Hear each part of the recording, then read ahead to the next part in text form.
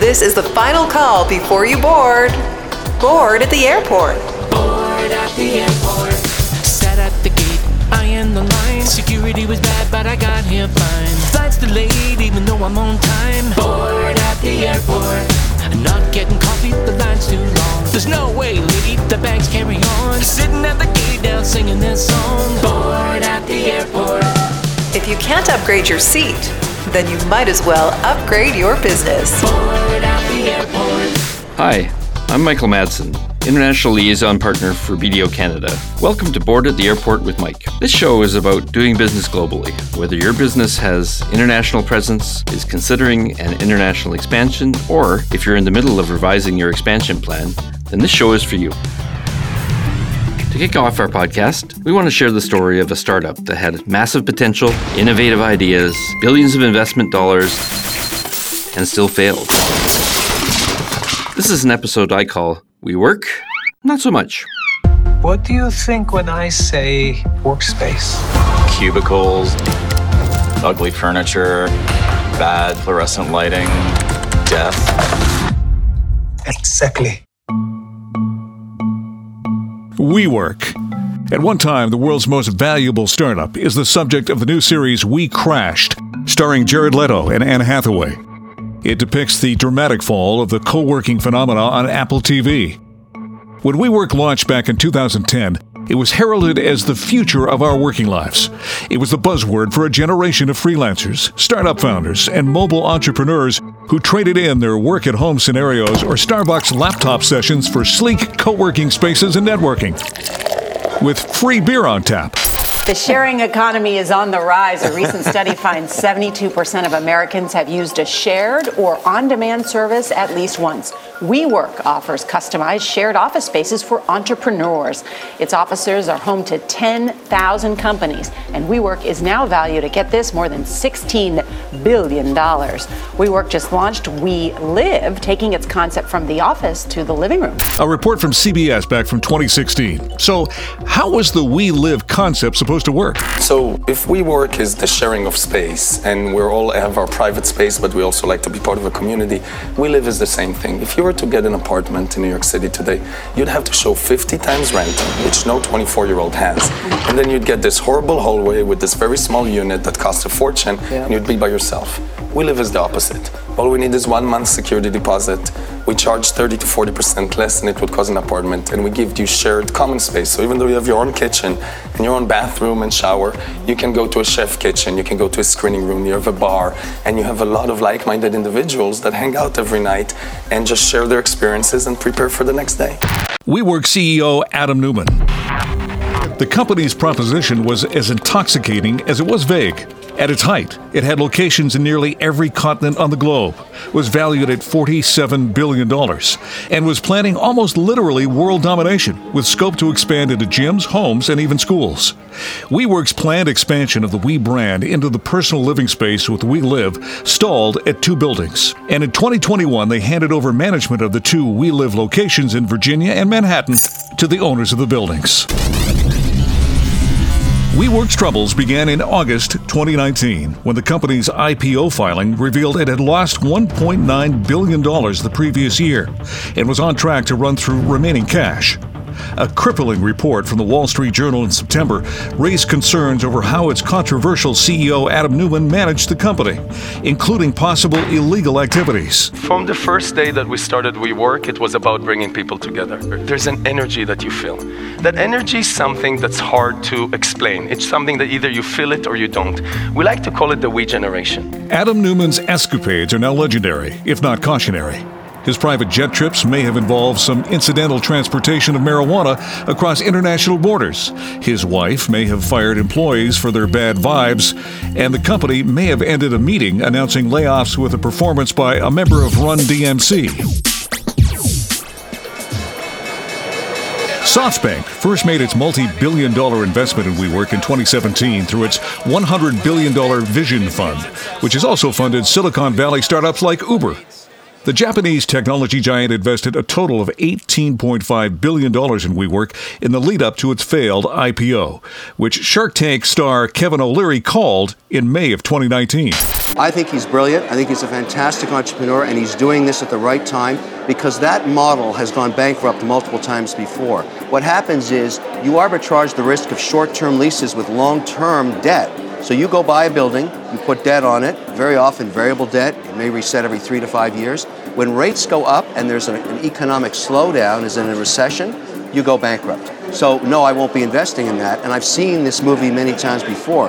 But is he a great entrepreneur? Absolutely. If you invest in that, you should realize that's another money loser right now. And if the economy softens or rates go up, I think you're basically screwed. Under the financial scrutiny required prior to any IPO, the truth was revealed. WeWork was losing a ton of money. Its projections of the size of the market for shared office space was wildly optimistic. The fantasy of WeWork began to unravel, further complicated by several lawsuits hitting the company that year, most of which centered on race and gender discrimination and sexual harassment. Does WeWork's implosion pose a systemic risk? The company went from a $47 billion valuation to near bankruptcy in just 6 weeks. It's been kind of a phenomenal story to watch. WeWork is facing a cash crunch. It's probably going to run out of money by the first half of next year. How and what is this company going to do if it doesn't hit the public market and raise that money? So what did they do?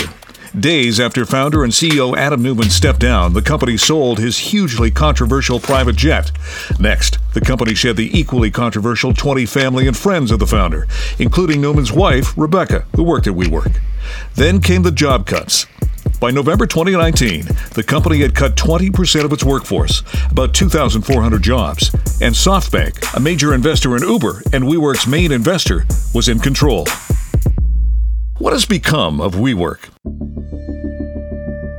In October 2021, WeWork finally went public, 2 years after its disastrous first attempt as part of a merger, and under new management, far from the chaotic and troubled founder and former CEO Adam Neumann.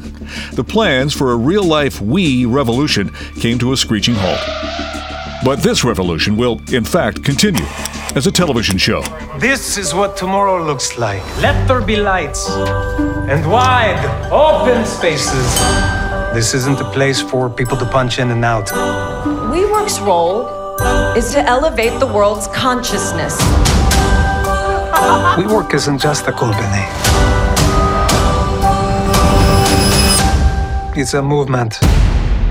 Joining me is Peter Matutat, National Technology Leader and a partner at BDO Canada. Peter specializes in emerging technology companies, and for the past 2 decades, he has dealt with both public and private tech companies. Peter, welcome to the program. Thank you, Mike. Happy to be here. It's not surprising that the WeWork story is being told through television. This is a real made-for-TV story. Peter, what is your take on this saga? Well, the WeWork story is definitely one with a lot of takeaways and a lot of lessons, and it contains a lot of the elements of the advice we give to our clients and I give to my clients as well. So first off, while everyone knows that the WeWork IPO failed in 2019, let's remember it now is a public company. It went public at $9 billion a couple of years ago, and this month is trading around $5 billion with revenues of $2.5 to $3 billion. While the made-for-TV show was called We Crashed, WeWork is still around. It is still a viable business with a multi-billion-dollar valuation. And I'm going to give you one of my personal maxims that I tell people when I'm talking about tech company valuations. And this is what I apply to startups. I tell people, when they ask me how much is a startup worth, I tell them every startup is worth $3 million. Now, obviously, that isn't true, but let me run the numbers in terms of how I came up to that numbers and how valuation works in the tech space. So a typical startup needs seed money. Typical amount is going to be something like $500,000 to get off the ground and make things happen. So then you come to how much of a company is a founder going to give up for $500,000? It can't be too little or else no one's going to invest. So it has to be at least like 10%. No one's going to invest for less than 10%. But he can't give up too much. Otherwise, he has no further incentive. So he can't give up control in the first round of financing. So ultimately, a typical investment is something around 15 to 20% of the company for $500,000 or about 1/6 of the company. So if someone put in $500,000 for 1/6 of the company, well, the company must be worth $3 million. So every startup is worth $3 million. No one's actually going to buy that startup for $3 million. But what it is the concept of using money as a tool. So the $500,000 is a tool that's being used to build the company. Their founder is going to use it to hopefully build something substantial. The investor is hoping that's going to turn into a substantial company, and they're all looking towards the future. So at the seed stage, normal valuation techniques don't apply. You can't simply multiply the 500,000 by 6 to get a valuation. And actually, it's a very high chance that that $500,000 is going to disappear. So you just can't apply traditional returns, traditional valuation models in the tech space fundamentally. I have a lot of my CFOs, they come to me and they say, the investors are saying, I just have to spend my money. I feel like I'm going to be just losing money. They're not concerned about profitability. And that's true to a degree. They do care about profitability. They just don't care about profitability today, because what they want to do is they want to see growth, because that's where the real value is going to be. And that's what WeWork was trying to do with all that money they had, once again, taking it to an extreme. Now, WeWork shows what happens when you just say, batten down the hatches, all we want to do is grow. We're going to spend billions and you're going to grow at all costs. They received the billions, tried to grow to take over the world. That was ultimately their goal. Didn't quite happen. So you end up with a bit of a collapse in your valuation from 47 billion, maybe considered, down to the 5 billion that they are today. How does a company know when it is the right time to expand? Key thing, what's the demand for your product? What are your customers telling you? How much do they like your product? Do you think you're going to get customer acceptance beyond your core customer base? At any point in time, you have a certain number of customers. You're starting out, maybe you have 5 customers, maybe you have 100 customers. How do you feel about the effort that's going to be required to obtain those additional customers? What do you think the marketplace is ultimately for your business? And that can help you decide of like, I think there's a lot of demand here. It's going to be worth me making the investment. And let's take away the VC market or the WeWork example and just more the founder and the entrepreneur who's got a $5 million business. And he wants to make a decision of, do I want to start taking some of my current profits and putting them into marketing and going forward? I think he really needs to make that assessment of, is he getting the sense of the demand for his product that's out there?